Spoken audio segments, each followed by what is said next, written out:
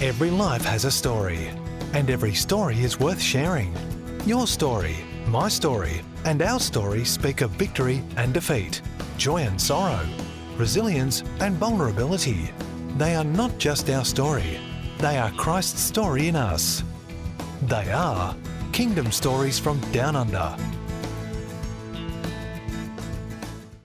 She's a daughter, she's a wife, she's a mother, she's also a chaplain, and a chaplain to the chaplains as well. Tonight we have a wonderful privilege to hear a beautiful story of somebody who has journeyed with the Lord for quite some time, but who understands what it means to love, to care, and to inspire other people, especially those who have a heart for their children. Tonight at Kingdom Stories from Down Under, we have the awesome privilege of having Natasha Reynolds. Welcome to the show. Thank you. Thank you for having me. You know, I always love those people who have a heart for the children.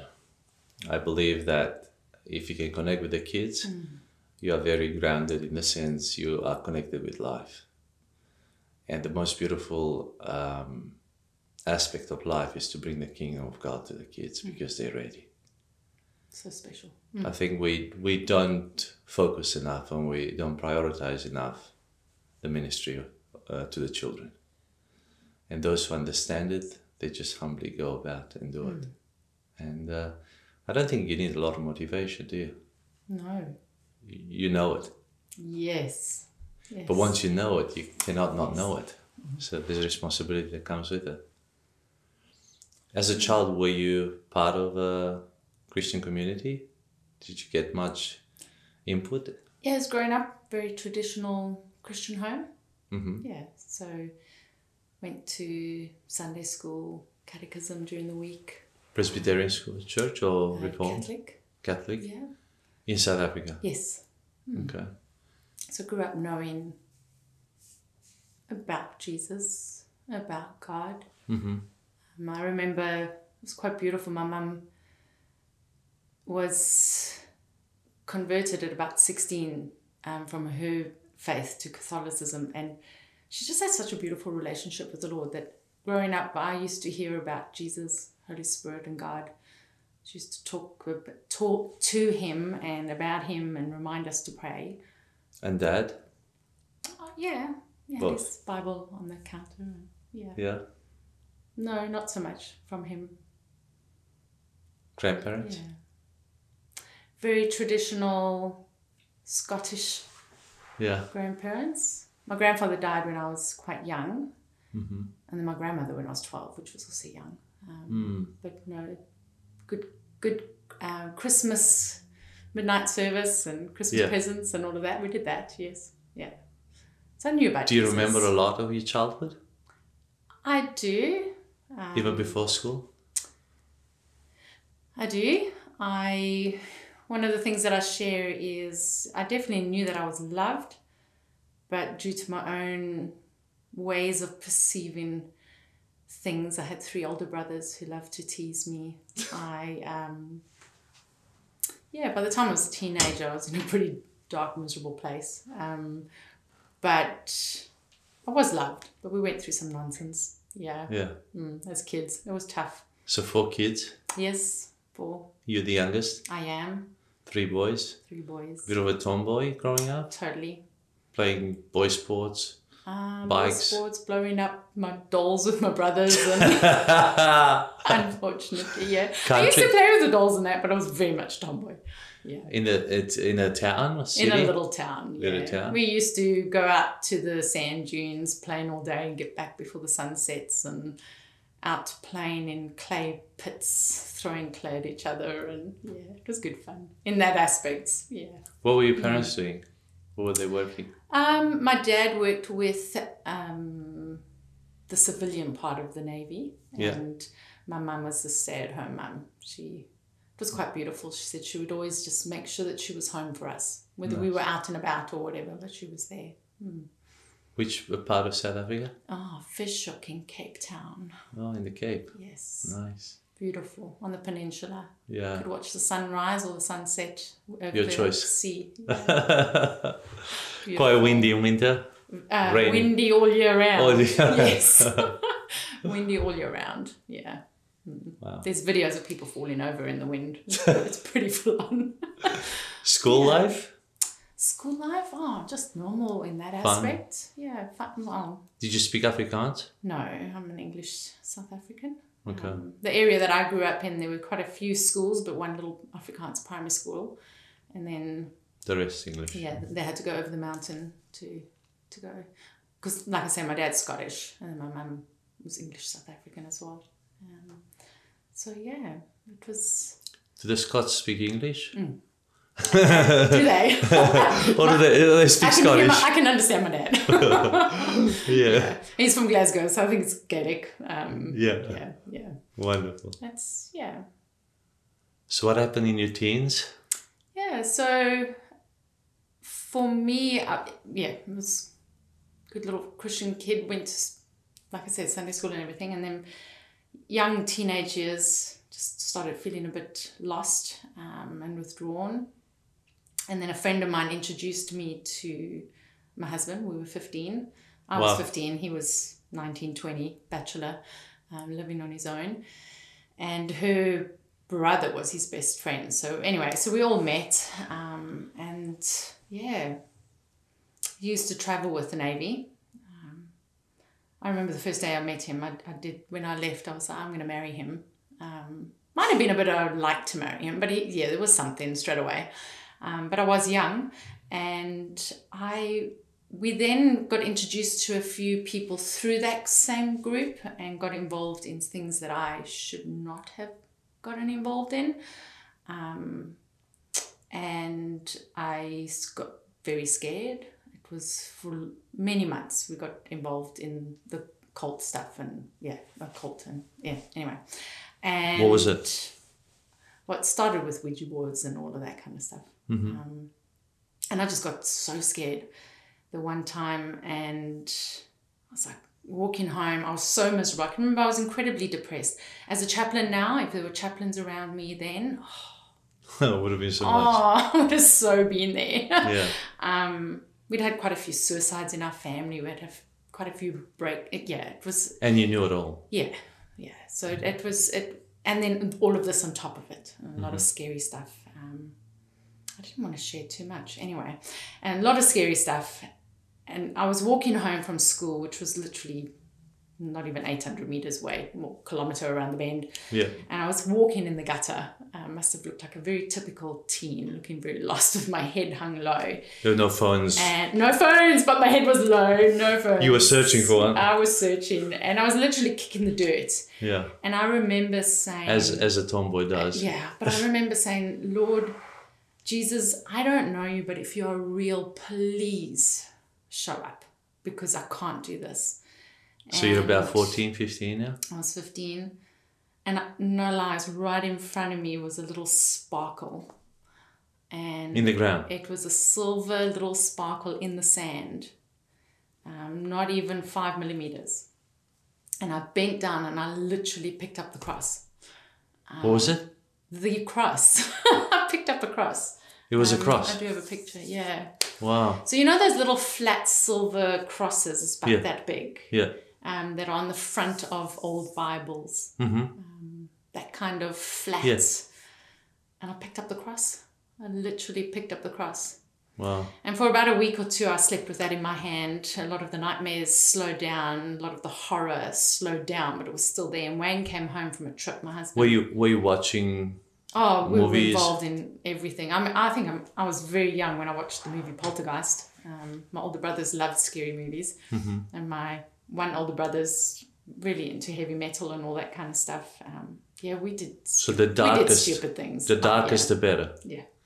And we did stupid things. So you stay up all night and watch these? And get involved in playing stupid things and enough of the dark. Anyway, I was very thankful to find Jesus, and he just calmed some of it down, because I would lie in bed at night and these things would just feel like they're just coming on me, and I was just able to sleep. Physically as well, or emotionally? Physically, emotionally, in my dreams, close my eyes and see it.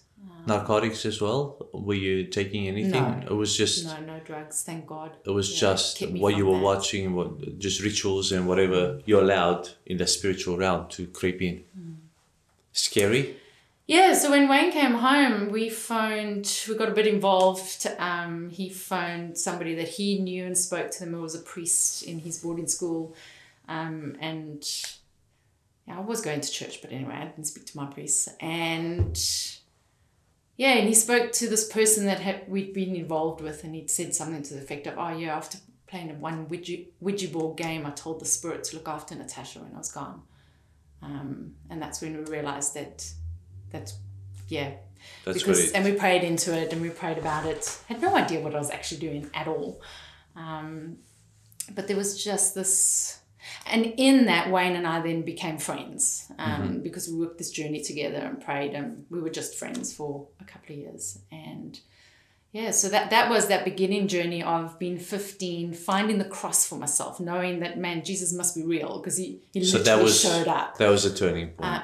It was a general turning point, because I still carried on in the church that I only knew. I stopped doing some of the ritualistic things. I want to be able to tell you why. I just did.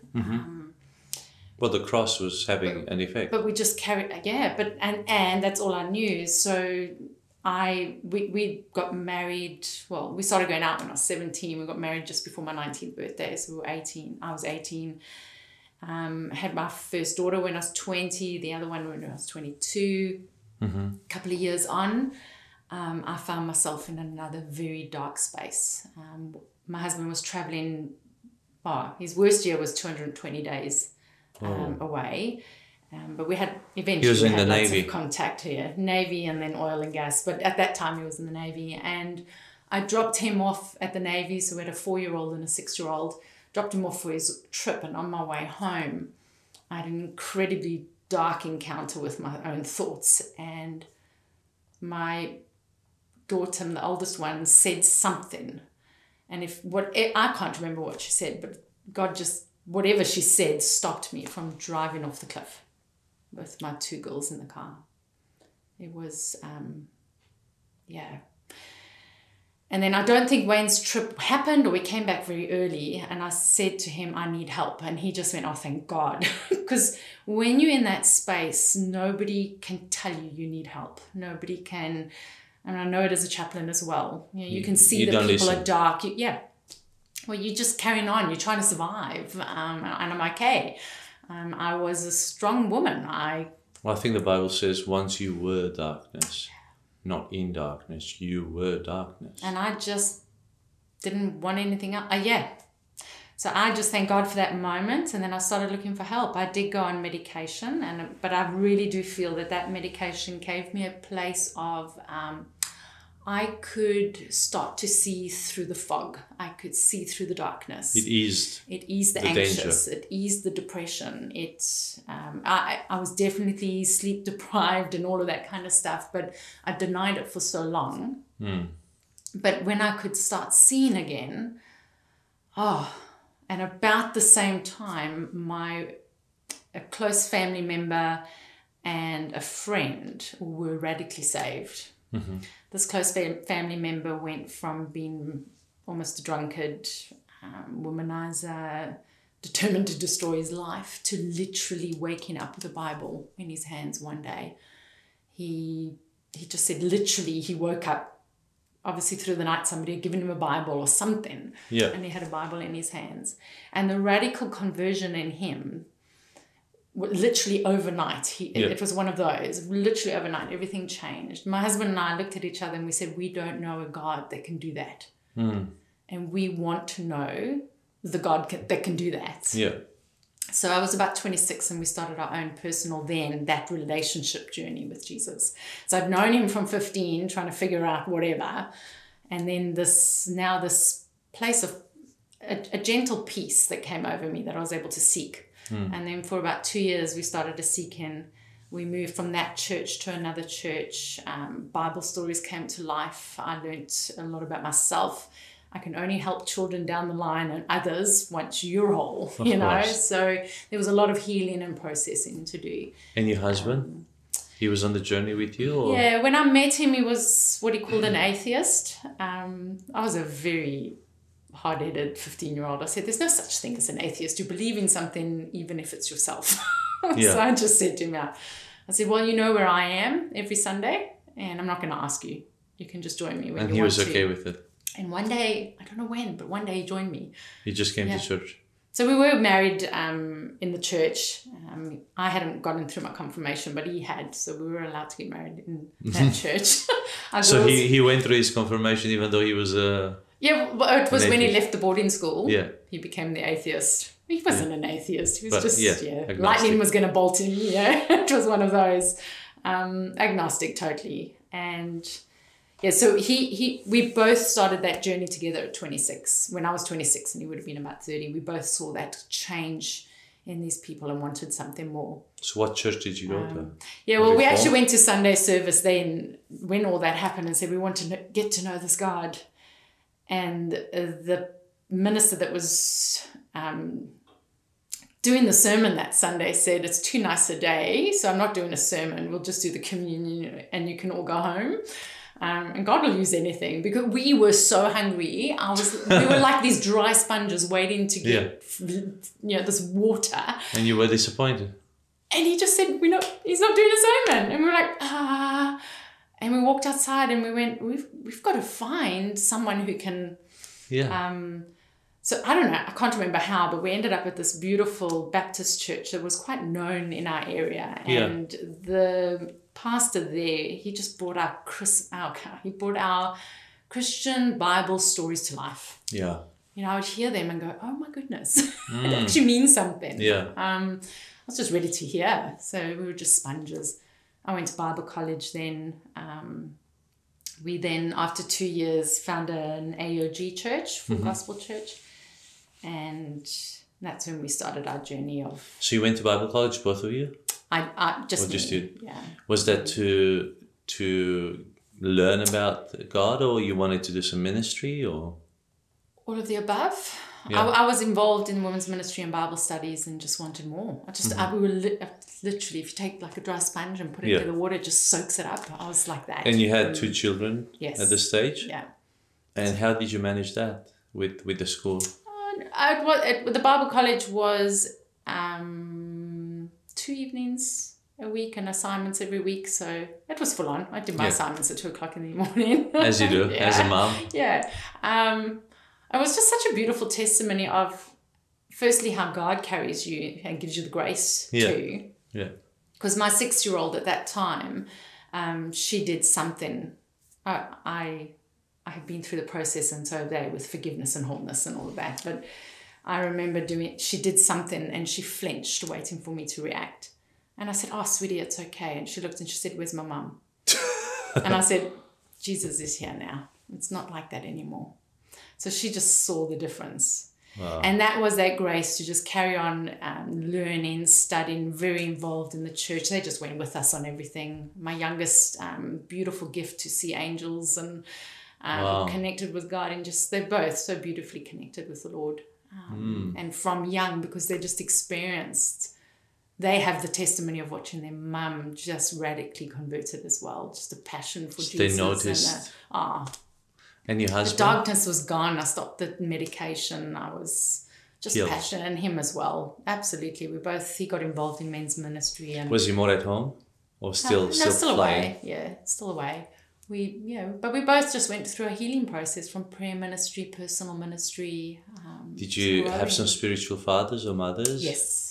Quite a few. Who was very close to you. Yeah. So we had, in 2007, I did the Bible college, and then actually the end of 2007, with all the spiritual guidance and counsel and parents saying yes, we moved to Australia. So how did that come about? Yeah. So we were, how did that come about? My husband by then was working in an international company where we pretty much... was in training by then. We pretty much could live anywhere in the world. Mm-hmm. And it was quite a special place to be, but we loved South Africa. Yeah. In between all of that, my mum had also passed away. And I remember saying to Wayne, I'll always miss my mum wherever I go. And my dad loves traveling, and he's a traveler. And he moved when he was 10, so he'll be okay. And I had 2 brothers that were living overseas already, in the UK. And then my 3rd brother was up in Pretoria, and I was like, let's, if you find a place, let's go. So he was traveling, and Skype was our friend. He would correct the kids even over Skype. They've got such fun memories about that. We just put him on the dining room table. He would just, say, girls, stop doing that. We obviously had a lot of family time as well, but it was just part of our life. It was part of our life. So the one day he phoned, and he had a trip here, and he was staying at the Rendezvous Hotel. And he called me on his way to there from the airport, and he said, love, I think we're going to move here. Yeah. It's just amazing. It's like, it's just amazing. And I'm writing, I'm like, oh my goodness, we're moving. And we just, there was a few other confirmations, and we embraced it. We brought our 11 and 13-year-old girls over with us and embraced every ounce of it. So that was in the middle of the seeped in the Lord and growing in him, and Bible college and all that. You were ready to do something amazing. At Bible college, we also did a public speaking unit. And of course. I totally was petrified of public speaking. I was totally denied that I even had a story. The lady said, everybody has a story, just write it. And I mean, who finds the cross, the literal cross, when they're 15 and say you got no story to tell? I'm like, oh my gosh. Anyway. And you forgot about the story until then. Yeah, and you also, I was petrified though. I was petrified to talk. I know now that the enemy just did not want me to talk. Sure. He desperately did not want me to share my story and to be able to talk to people about my story, just about Jesus. Yeah. Because there's an anointing to see people set free. And but literally when we came to having to do our pracs and speaking and actually doing it, I got laryngitis. I was as sick as anything. I phoned her and I said, well, I can't speak. She goes, you're joking. So I said, no, I was so sick. I had to go on antibiotics and everything. Anyway, I eventually did it for her with a small group. But it was funny, but not funny. Yeah. And then we moved here and got plugged straight into a church, which was just beautiful as well. Wayne was literally blown into this church. Okay.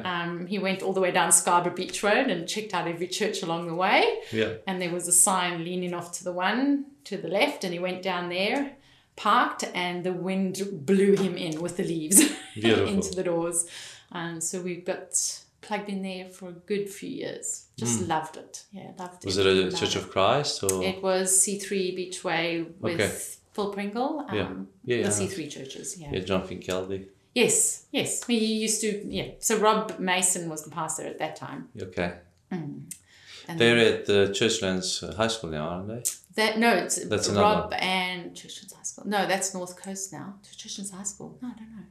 I think Rob and Karen are over east.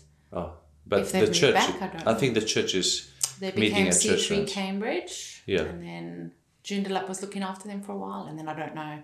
But in between that, we built a house up here and then moved up this side. So you're at SC3 here in Hebron Heights? No, I'm now at Kingdom City. Oh, you're at Kingdom City. Yeah, okay. Yeah. Here at next door. Literally built across the road. Okay. Yeah. And our daughter was going there for. Oh, that's her own story there as well, our youngest. She was going there. I remember begging her, can you just go to church once a month in the evenings? All your friends from Kingsway go there. Yeah. You're not alone. Just go once a month. So she went to Kingsway School? Yeah. 11 and 12 I took her out, but she went to Greenwood. So she's just had her own journey, but then we just ended up there. Yeah, love it there. Wonderful. Done a few. The renewal, the sort of Holy Spirit renewal, that happened in South Africa or here? South Africa? Yes, South Africa. I was probably 2006 and 2007 was the baptisms, and Wayne got baptized years before me, but nobody prepared him for life falling apart after. And sometimes it does. If you're not prepared, oh my goodness. So we were at that Baptist church. And Yeah. he just felt to get baptized. And they were baptizing people in running water, like a river Yeah. behind the altar. And I hate the cold. Still? So I just said, no, Barley's, I don't want anything to do with this because of the cold water. Anyway, so, but after that, and that's another whole story, but Wayne lost, when I fell apart, he resigned from traveling. Uh-huh. I forgot about that. He spent time with you. He saw a glimpse of the real me with our children, and he resigned. And we then went into business with friends. Don't do that unless again. God tells you to do it.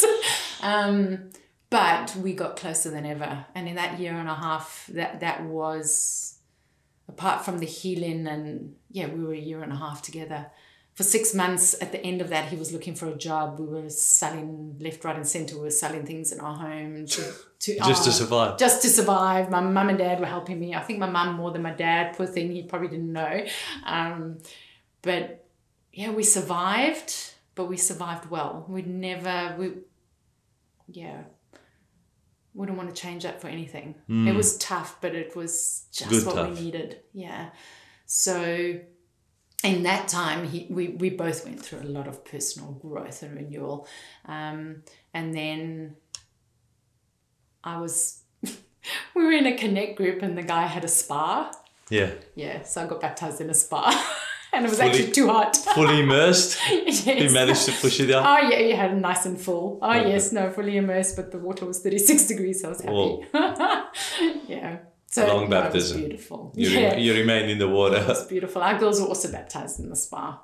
Just beautiful connect group leaders. He had been he grew up a Jew. So he was just a beautiful Christian man. I loved sitting at his feet listening and questions, and they know things. Yeah. Well, they have studied Yes. the meaning behind the meaning. Meaning behind the meaning, And I and think the we words, ignore so much of the Old Testament, unfortunately. so they understand. So when they're talking Yeah. about the New Testament, they understand so much. So The there was just lenses. so much beautiful healing, and How did you get filled with the Holy Spirit? Oh, that was a journey and a half. I was obviously incredibly stubborn, totally denying that I need to let go of myself. Yeah. So, but eventually it happened. For me, it was eventually just literally lying face first on the floor, saying, God, I've had enough of not having this. I want it. And then that's it. Yeah. But I'd had many prayer encounters and people praying for me. And your husband as well? yeah, his was also many people praying, but then somebody said to him, go and sit on a rock by the sea, because we live by the ocean as well. And it happened for him on that personal space. Oh, beautiful. Yeah. So sometimes that's, because I suppose that's, where a lot more of that work Did it happens. unlock something in you? Majorly? I was very involved in ministry, and I remember being, when I left the Catholic Church, I really felt that God had said you're a bridge across denominations. Mm-hmm. And so I've always been interconnected with churches. Yeah. You know, what's happening now with geo networks and all that. I love it. I love that. Yeah. But my pastor at that time, his wife got concerned that I was spending a lot of time with other ministries. Yeah. And I really felt to go to this interdenominational women's camp. Mm-hmm. And they said no. They wouldn't go. I couldn't go with their blessing. I just couldn't go. Anyway, I struggled with it. Eventually, Wayne said to me the one day, I said to him, I'm feeling so. And he goes, well, who are you listening to, man or God? Mm-hmm. And I went, ugh. So I went to the pastor and I said to him, if you had somebody and they said they felt that God said they need to do this, what would you say to them? Yeah. And he said, I'd tell them to listen to God. I said, well, I've got to go to this camp. And he goes, well, you'll have to step out of ministry. Yeah. You were working? I was, all voluntary, but I was leading the women's ministry and Bible studies, and I'll have to step out of that. And I said to him, well, then so be it. And I went to this women's retreat, weekend away, and my heart was circumcised. So I'd already found, baptized in the Spirit, I'd been baptized, but there was that next step. And I can remember sitting under one of the evening messages and just sitting on the step praying. And I kept on picturing my heart with this hard rubber that was around it. It wasn't a rock, because every time I tried to peel it back, it would pop back up. I tried to peel it back, and I tried to peel it back. And I just sat there under that ministry, and he just did it. Yeah. So that was my... So you came back healed. Yeah. And I'm so thankful. And free. And I said no to and there was what no man guilt. was telling me to do. There was no guilt. No guilt. No guilt. Unfortunately, we did... Well, I then felt that we would have to move to that church. It was a period of... But it was really hard not to just stay in a church where you now weren't in the ministry. It was just tough. But when we went there for 6 weeks, we heard ministry on the kingdom of God. Yeah. And it was messages that I'd never heard before about the kingdom of God. And about 2 or 3 weeks after the finish of that, we moved here. Wow. So just the timing of the messages. You were on steroids, really, by then. Okay, yes. So it was good. It did prepare you. Yes. And learning to be obedient to God's word.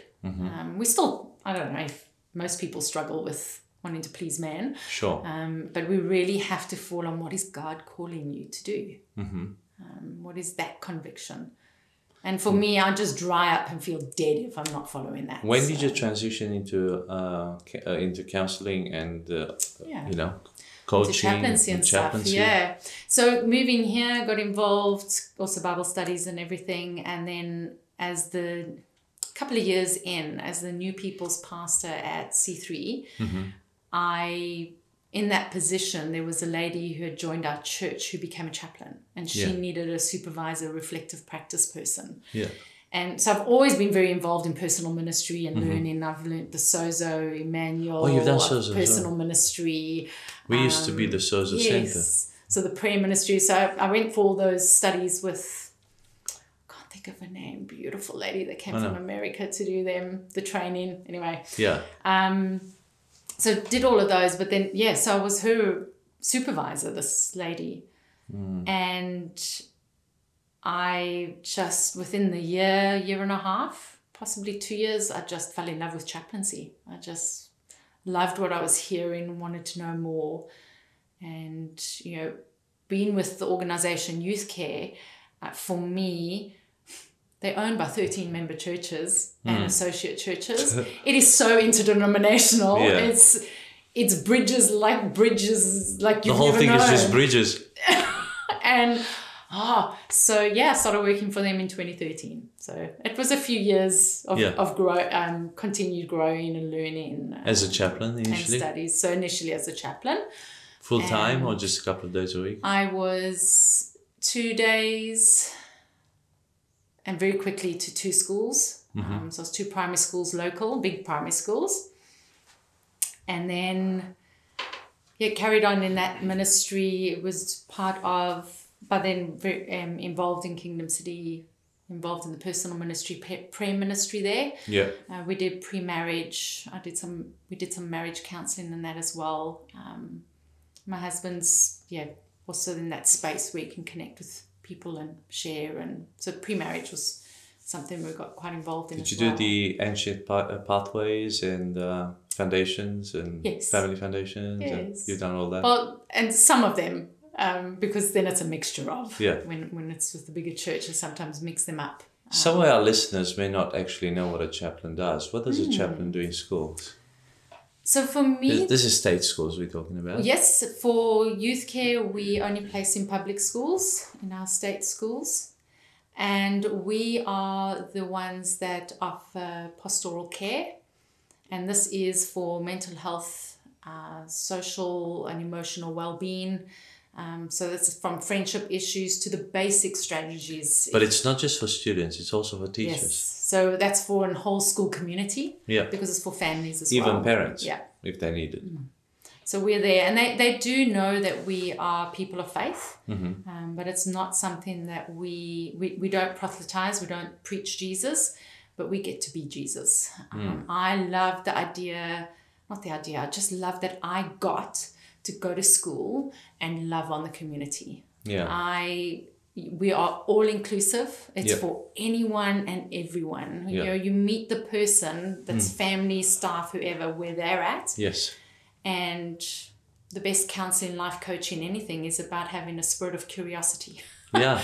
We want to And know. listening We and want to know active about listening. you. We want to Yeah. ask you about you and why you are who you are and what do you love. And from that, you just watch them go. I love that. And we also, at the same time, we will run programs if needed. Yeah. So I used to do the Buzz program, which helped with friendship skills. So Mm-hmm. I used to go into classrooms and run a couple of those programs, good fun ways. Yeah. You have the teachers with you helping or facilitating. So you're not the behavior person. Yeah. That's the teacher's job. And we get to do lunchtime programs. We get to do a lot of chaplains do breakfast club. We go on excursions where we have incidental conversations. Yeah. You know, I've had chaplains, they get involved in the incidental conversations where parents are so lost and confused and they just have this little chat with them, and our job is to refer. Yeah. So our job is to refer on, go and talk to the school site, go and talk to the year ahead, go and talk to, and let's all work together Yeah. to help the students. Wow. Beautiful. So I got very I involved in think, that. Yeah. when I look at schools, I think, you've got a community of 600-700 children, plus their parents, plus the extended family. Every school should have a church. They've got a gym, they've got an undercover area, they've got an area that you could rent out. Every school should be a church as well. I mean, if we had that vision to have a church in every school, can you imagine how much? Yeah. There are a few. Yeah. But then they sometimes, when they get bigger, they then move into They their have to own move. place where they don't have to pack out and pack up. I know. Yeah. It's just, but the ministry is powerful. Totally. The connection with the children, with the families, with Yeah. the teachers, just It's presence. Just presence. Yeah. It's such a special space.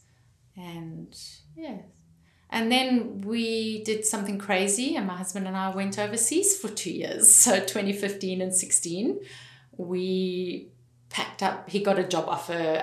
It's the same company, same space, promotion to lead the team, the global team of trainers. So we moved to Aberdeen, Scotland. Yeah. And it with the was with the children. No, we everybody. left our 19 and 21-year-old daughters here to carry on living their life and study in a brand new house with a 1-year-old dog.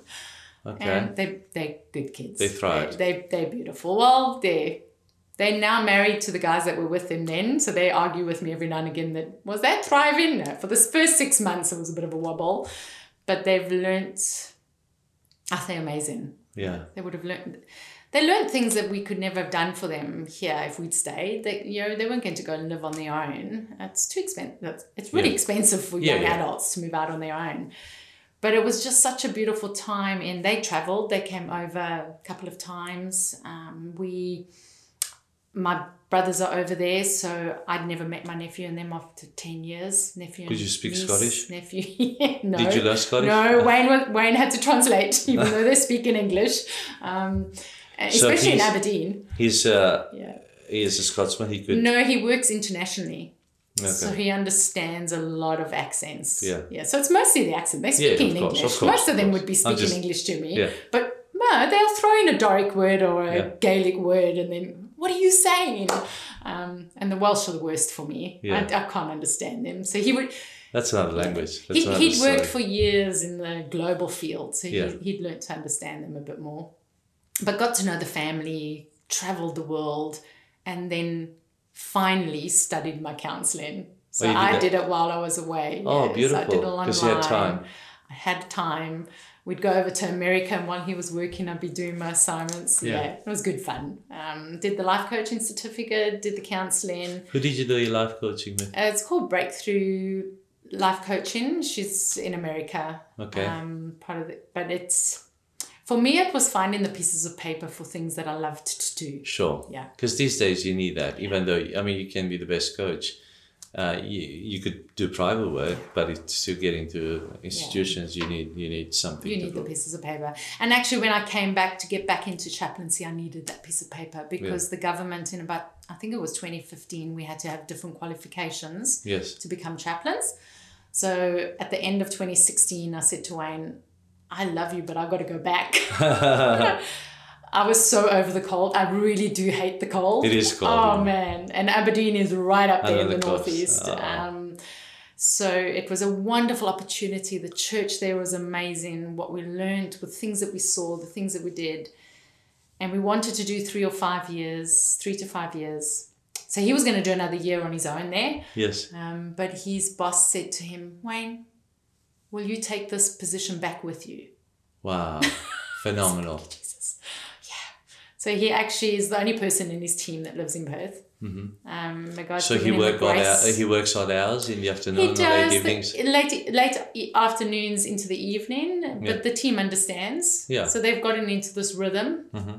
So by the morning, there's a rhythm and it's beautiful. But he's got a team that's from New Zealand all the way over to the UK. So some of them are awake and he's talking to them and some aren't. So he managed to bring that. So he only did 6 months on his own in Aberdeen. Mm-hmm. But I came back here, I got back into chaplaincy.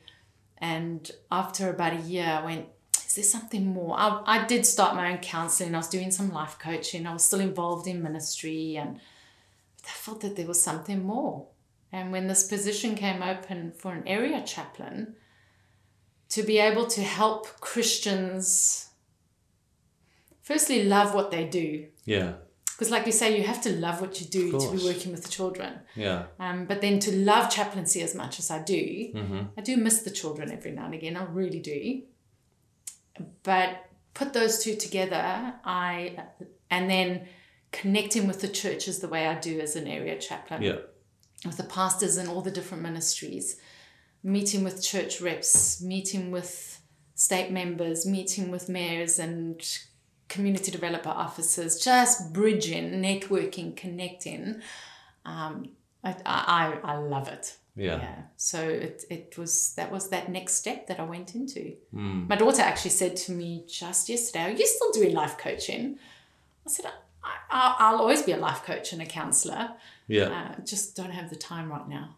But I do look after 30 chaplains who I get to meet with only every term, but when they're having a hard day, they can call me.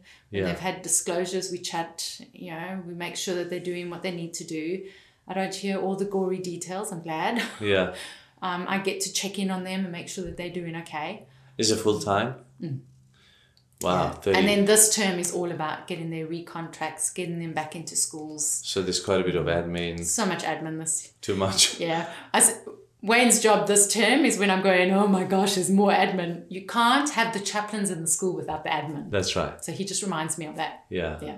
Well. But I'm... you know what it means. You know how important that work is, obviously, and you just humbly do it behind the scenes, behind the curtain. And our organisation's making it easier each year as well. As we so the admin now you mentioned you have a passion to bring the churches together, communities together, and you're part of 3 Geo networks. And I'm coming more and more into the Sterling Geo network, and I just love the dynamics because I know some of the people. I've been in a lot of networks myself. Yeah. And I think what God is doing in our city is quite remarkable. It is remarkable. Probably, is amazing. I don't know too many other cities. I think Gold Coast is quite, they've got a close knit, especially because they had the Commonwealth Games and the prayer there, and also leading towards the Olympics. Yeah. I think those, long-term purposes, visions keep people together. But I love what Nick Scott is doing here, and all the, churches and the pastors getting together. Even for us north, we get together twice a month. Yeah. Every fortnight, we have breakfast, good. And in fact, on Thursday they were here. Oh, wonderful! So it's just phenomenal. It is. I'm loving it. And we get to do one of my areas. So I'm in 3 different areas as an area chaplain. Yeah. So I've got these 3 specific. That's why I'm connected to the 3. And the one down south area where Nick Scott is, that we get together and pray, and I try and go there as often as possible, and I love praying with them, is one of my youth care councils do an ecumenical dinner. Mm-hmm. And I went to one of those, and I just stood there sharing with them and thanking them for the support for chaplaincy. Yeah. and was amazed by this room full of, I think it was about 120 different denominations, different people, different ages, of all these just loyal people sitting there who were loving each other. It's like, yes.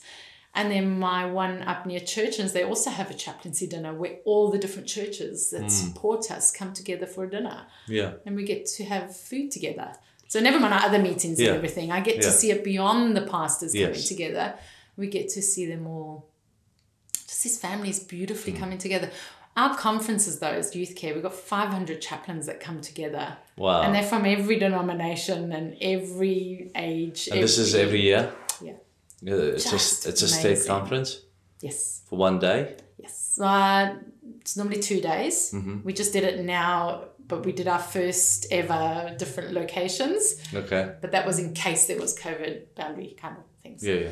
But normally we all come together, yes. Nice. And next April we are celebrating next year our 50th anniversary. That's amazing. So they're all coming together for 3 days in April next year. Wow. It's just going to be amazing. But it's that whole interdenominational connections. Back then. Yeah. That's right. Oh, amazing. And some of our volunteers have been around since the beginning. Wow. Because it started with religious education in the schools. Yes. And then moved into chaplaincy. What's next for you, Jenny? Natasha, what do you want to do next? I want to carry on doing what I'm doing until he tells me differently. I feel that if he has shown me so beautifully in the past, the next step, he'll keep on showing me. Are you content? My flesh wants to say when I become a grandma, things are going to change. You're still with children? Yeah. No, my girls got married 8 months apart. So they are married and living off on their own, and there's no plans for grandchildren straight away. So I am very content. I am content in the way that God is using me in beautiful ways. There's quite a bit of freedom in the role. There is freedom in the role. Yeah. There is. Because you're not stuck. And you're not obviously one day is the same. Yeah, so that keeps you quite in a good state. My husband teases that every now and again I'm so religious about doing things differently that I make sure that I don't even have the same breakfast every day. Good. I don't like doing the same thing every day. Yeah. However, I don't think it would be a tomorrow thing anyway, but if somebody said to me tomorrow that you had all the money and no restraints and just do whatever, I would love to see some kind of wholeness hub where there's everything from counseling, psychology, prayer ministry, exercise, worship, retreats, places for meditation. I just would love something like that. Yeah, there's no such Christian hub. And I've been listening to some podcasts by it's a place in the States called Honey something, and they've got that kind of thing. But it's and I suppose as a chaplain, I even more so know that healing is not a one-man person thing. Even though God is the one that does the healing, it's through so many different avenues and people and ministries and years. And years. You know, even when it's a radical conversion. It's years and years, everything. And even when it's a radical conversion, there's still the layers that we need to work through and all that kind of stuff. It's a process. When I tell people that, I even said that the other night, last night actually when I was preaching, I said to be a true Christian is to be fully human. Yes. And most people don't get it. They say, well, you don't want to be fully human, you want to be a godly human kind of thing.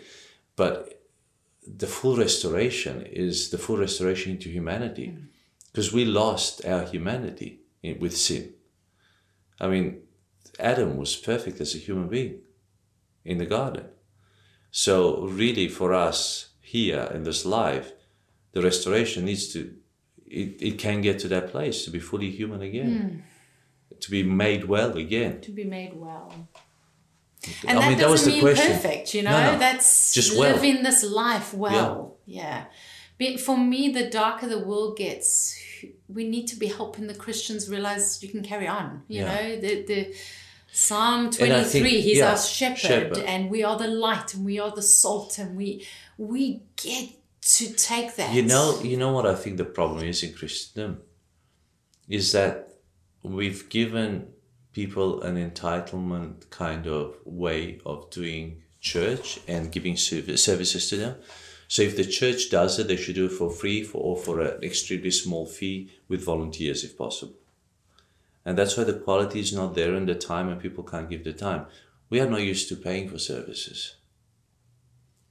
So if there was a hub like that and you wanted to have counseling or coaching or meditation or spiritual and many of those things. Yeah. Any other gym or any other, yoga center, you'd be happy to pay a membership, or you'd be paying for those services. Or, you go for a massage, you pay for those services. Yeah. You go to a gym, you pay for the membership. But there's an expectancy that if you come to church, you get it for nothing. Yeah. So these services cannot be given freely to the community without somebody being paid or somebody, paying for those services. And I think that's where we lack. As yes, it's wonderful that we help people, and we should be God's hands and feet into this world. At the same time, to grow the quality and the services and expand this and invite the younger people to develop careers and become better at this, to become centers of excellence, not just centers of wellness. There's a price to be paid. And people need to learn to pay for those services. I remember when we did the personal ministry, we did charge a fee. Yeah. It's minimal. It's small compared to, but it does help people to take ownership of that change. But why is it so minimal? I know. So we're happy for them to come and just pay $10 or $20 to the counselor for an hour. And afterwards they'll go to the corner drive-through and spend $20 on a drive-through, which, first of all, is bad for them. Second of all, it's, they've just consumed something far, far greater that will enable them and empower them to do. I don't think they value what they're getting. We haven't taught people. We haven't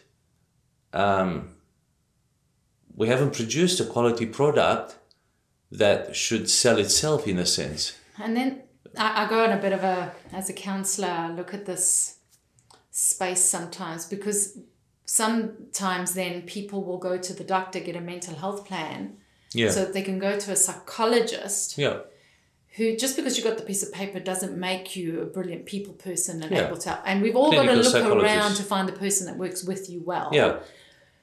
But they'll go and then pay something that sees them paying a huge gap between the Medicare and that. Yeah. And not go and pay the $70 to a counsellor who is trained and will help them and walk with them. But I'll go and pay the $250. Anyway, that's a bit of a... I don't understand that, because they'll go and buy the Maccas and the whatever and not think about that. Yeah. But then I'll only actually go and get help, and it's going to cost me an absolute fortune. Or when they've gone too far. And they'll only do it while they can afford it. It's not an ongoing thing. It's not should I get skills for life? Should I go to the next level? Mine was ongoing. It wasn't just 6 sessions. Yeah. It was a long time of healing and processing. And it's very interesting. I have give me all the money, I'll do it for free. Yeah. But somebody else is That's right. me. One of my spiritual fathers, Dr. John Kelly, is an apostle, a mighty man of God. He used to say to me, Nathaniel, if you don't have a spiritual father, buy yourself one. And it just sounds odd. How do you buy a father? He said, no, like that. Nathaniel. Buy him lunch, buy him dinner, buy him coffee, buy him a trip away, buy him a retreat, and spend time with him. You could have someone. And he said, you make the effort to value his time and honor him, and you will see how they'll pour their life into you. That's a very wise man. And put It's a wise man. Wow. Because usually we want it the other way. We want a spiritual dad who will carry us all through and we don't want to pay the price. Eventually you will, because you'll pay it to the next generation, you know. It's the consumer person, just give. And I think we got to teach, because then these jobs, all these tasks and callings that we are valuing in this discussion, our children, they won't be attracted to do them because they can't live out of them. So then you don't get the best of the best doing these ministries. You'll get people who are at best, you know, either who have a call on their life and they'll do it a few hours a week, or others who have the luxury to do it, or others who are not that good at it, to do it, to make it in the real world, and they'll just do it on the side. Yeah. But, you know, so many arts, music, I mean, you look in every mountain, in every domain, there's so much ministry to be done by professionals. And people, I mean, I coached a CEO in Romania, a large organization, very successful business. And I coached him for over 2 years. And eventually after 2 years, this was professional life coaching. After 2 years, he gave his life to the Lord. He became a Christian. And then he actually said to me, Nathaniel, and this is hundreds of dollars every coaching session. He said to me, Nathaniel, from now on, I want you to coach me spiritually. He said, I'm happy to pay, you know, but I want you to coach me spiritually. I don't want the professional development, I want the spiritual development. And because his mindset was wired that way, he was ready to pay for somebody for their spiritual development, for personal spiritual growth. And I thought, you know, people who come out of the world and they understand the value of having somebody in their lives to grow. And this guy grew exponentially by having that one-on-one on a weekly basis with us. And, you know, I was going to do it for free as well. You know, I actually thought that once he became saved, he'll expect me to do it for nothing. But quite the opposite. He wanted to pay for it. He still pays for it. We still meet on a weekly basis as we speak. And he, you know, he got baptized. He got filled with the Holy Spirit. Beautiful. And he's about to plant a church in a city. And he's journeying, you know, in this carries on. And I thought to myself, well, that is a good model, you know, bringing CEOs into the kingdom, giving them total presence, giving them value, and helping them grow. And I think we need to professionalize, in a sense, our job description. Because, you know, you've done counseling, you've done coaching, you've got all these tickets, all these licenses, plus all the experience in the school, plus all the training and everything. And then somebody expects you to do this for $30 an hour. Yeah. Do you know what I mean? Yeah. So it's just one of those things which irritates me, because I'd love excellence. I'd love quality to grow. I'd love a wellness center, a spiritual wellness center, Christian spiritual wellness center. I mean, a hub. But you pay for it like you would to go to a spa retreat for a week. You know, it's and that, imagine a whole week. Those different things, and how you'd come out on the other side. I mean, you know, just spending, meditating, you know, growing, healing. Back to the chaplaincy a little. It's that whole, what we've seen over the last 6 years is an increase in the professionalizing, the excellence, we're even now going to be continuing that into next year and watching and allowing them to learn and continue growing. And then from that, quite a few of them are studying their graduate diplomas or their masters for those, psychology. And whether they grow, quite a lot of them are doing psychology as well. Whether they stay as chaplains or not, they're always looking at ways to improve and grow in that. But I would say, obviously, down the line, they'll be using those skills that they've learned with those pieces of paper to hopefully really, really impact our world in that ministry. Because one of the reasons why I believe our job's getting harder as chaplains is because the stigma of mental health and all of that is decreasing. It's still there, but it's not like it used to be. No, people talk about it now. People now want to talk. Especially about COVID as well. So they're coming to us, you know, and so therefore we do need more counsellors. We do need more psychologists, but we need the whole team, not just, because there's a space for the clinical psychology. Absolutely. And but not all of them need clinical psychology. And they're not always in the community. They're not so much in the fabric. They're a little bit detached. Whereas the chaplains are in the trenches. They're in the messiness of life. Just growing in, and even though they're not counselors in that school environment, they get into walk side by side, and they'll be able to help with certain vocabs and then be able to refer to the spaces that they need to go. I think what you guys are doing is absolutely excellent. So content and happy right now. Love it. What an absolute privilege. And as long as we are there, it's amazing what God's doing.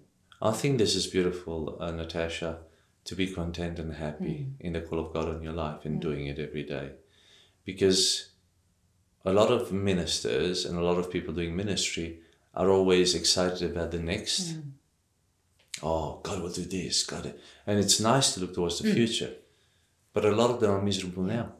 Or very unhappy or unsatisfied. The life coach in me goes, no, you need to love what you're doing now, otherwise move.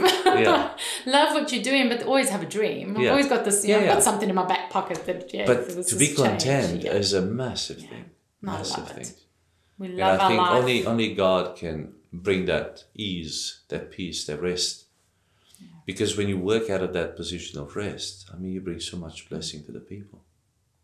I often feel that I want to do more for the local church and this and that, but, God just reminds me, because I actually start to feel a bit of a dis-ease when I get caught up in that. Yeah. And then because I am in the local church and working and connecting. But every time you go to another circle or another discussion, you realize, hang on, this is it. Yes. This is it. Yeah. And I get to take my church wherever I'm going. So I'm loving it. I'm learning so much from you tonight. And I think our listeners are learning so much.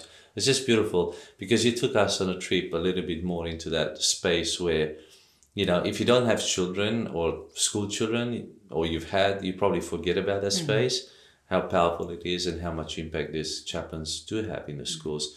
And a lot of them, open the doors for religious education as well. Into the schools, which is phenomenal because we need that connection with the another school space and the that community. people can get involved with if they're not chaplain. The chaplains help with a lot of volunteers coming in, so there's a couple of programs out there, Ed Connect and all of that. There are other ways that people can get involved. The schools are always needing that extra support. Not every single one, but there's always some we're space. moving into a very dense area with schools, and we're excited about what will happen there.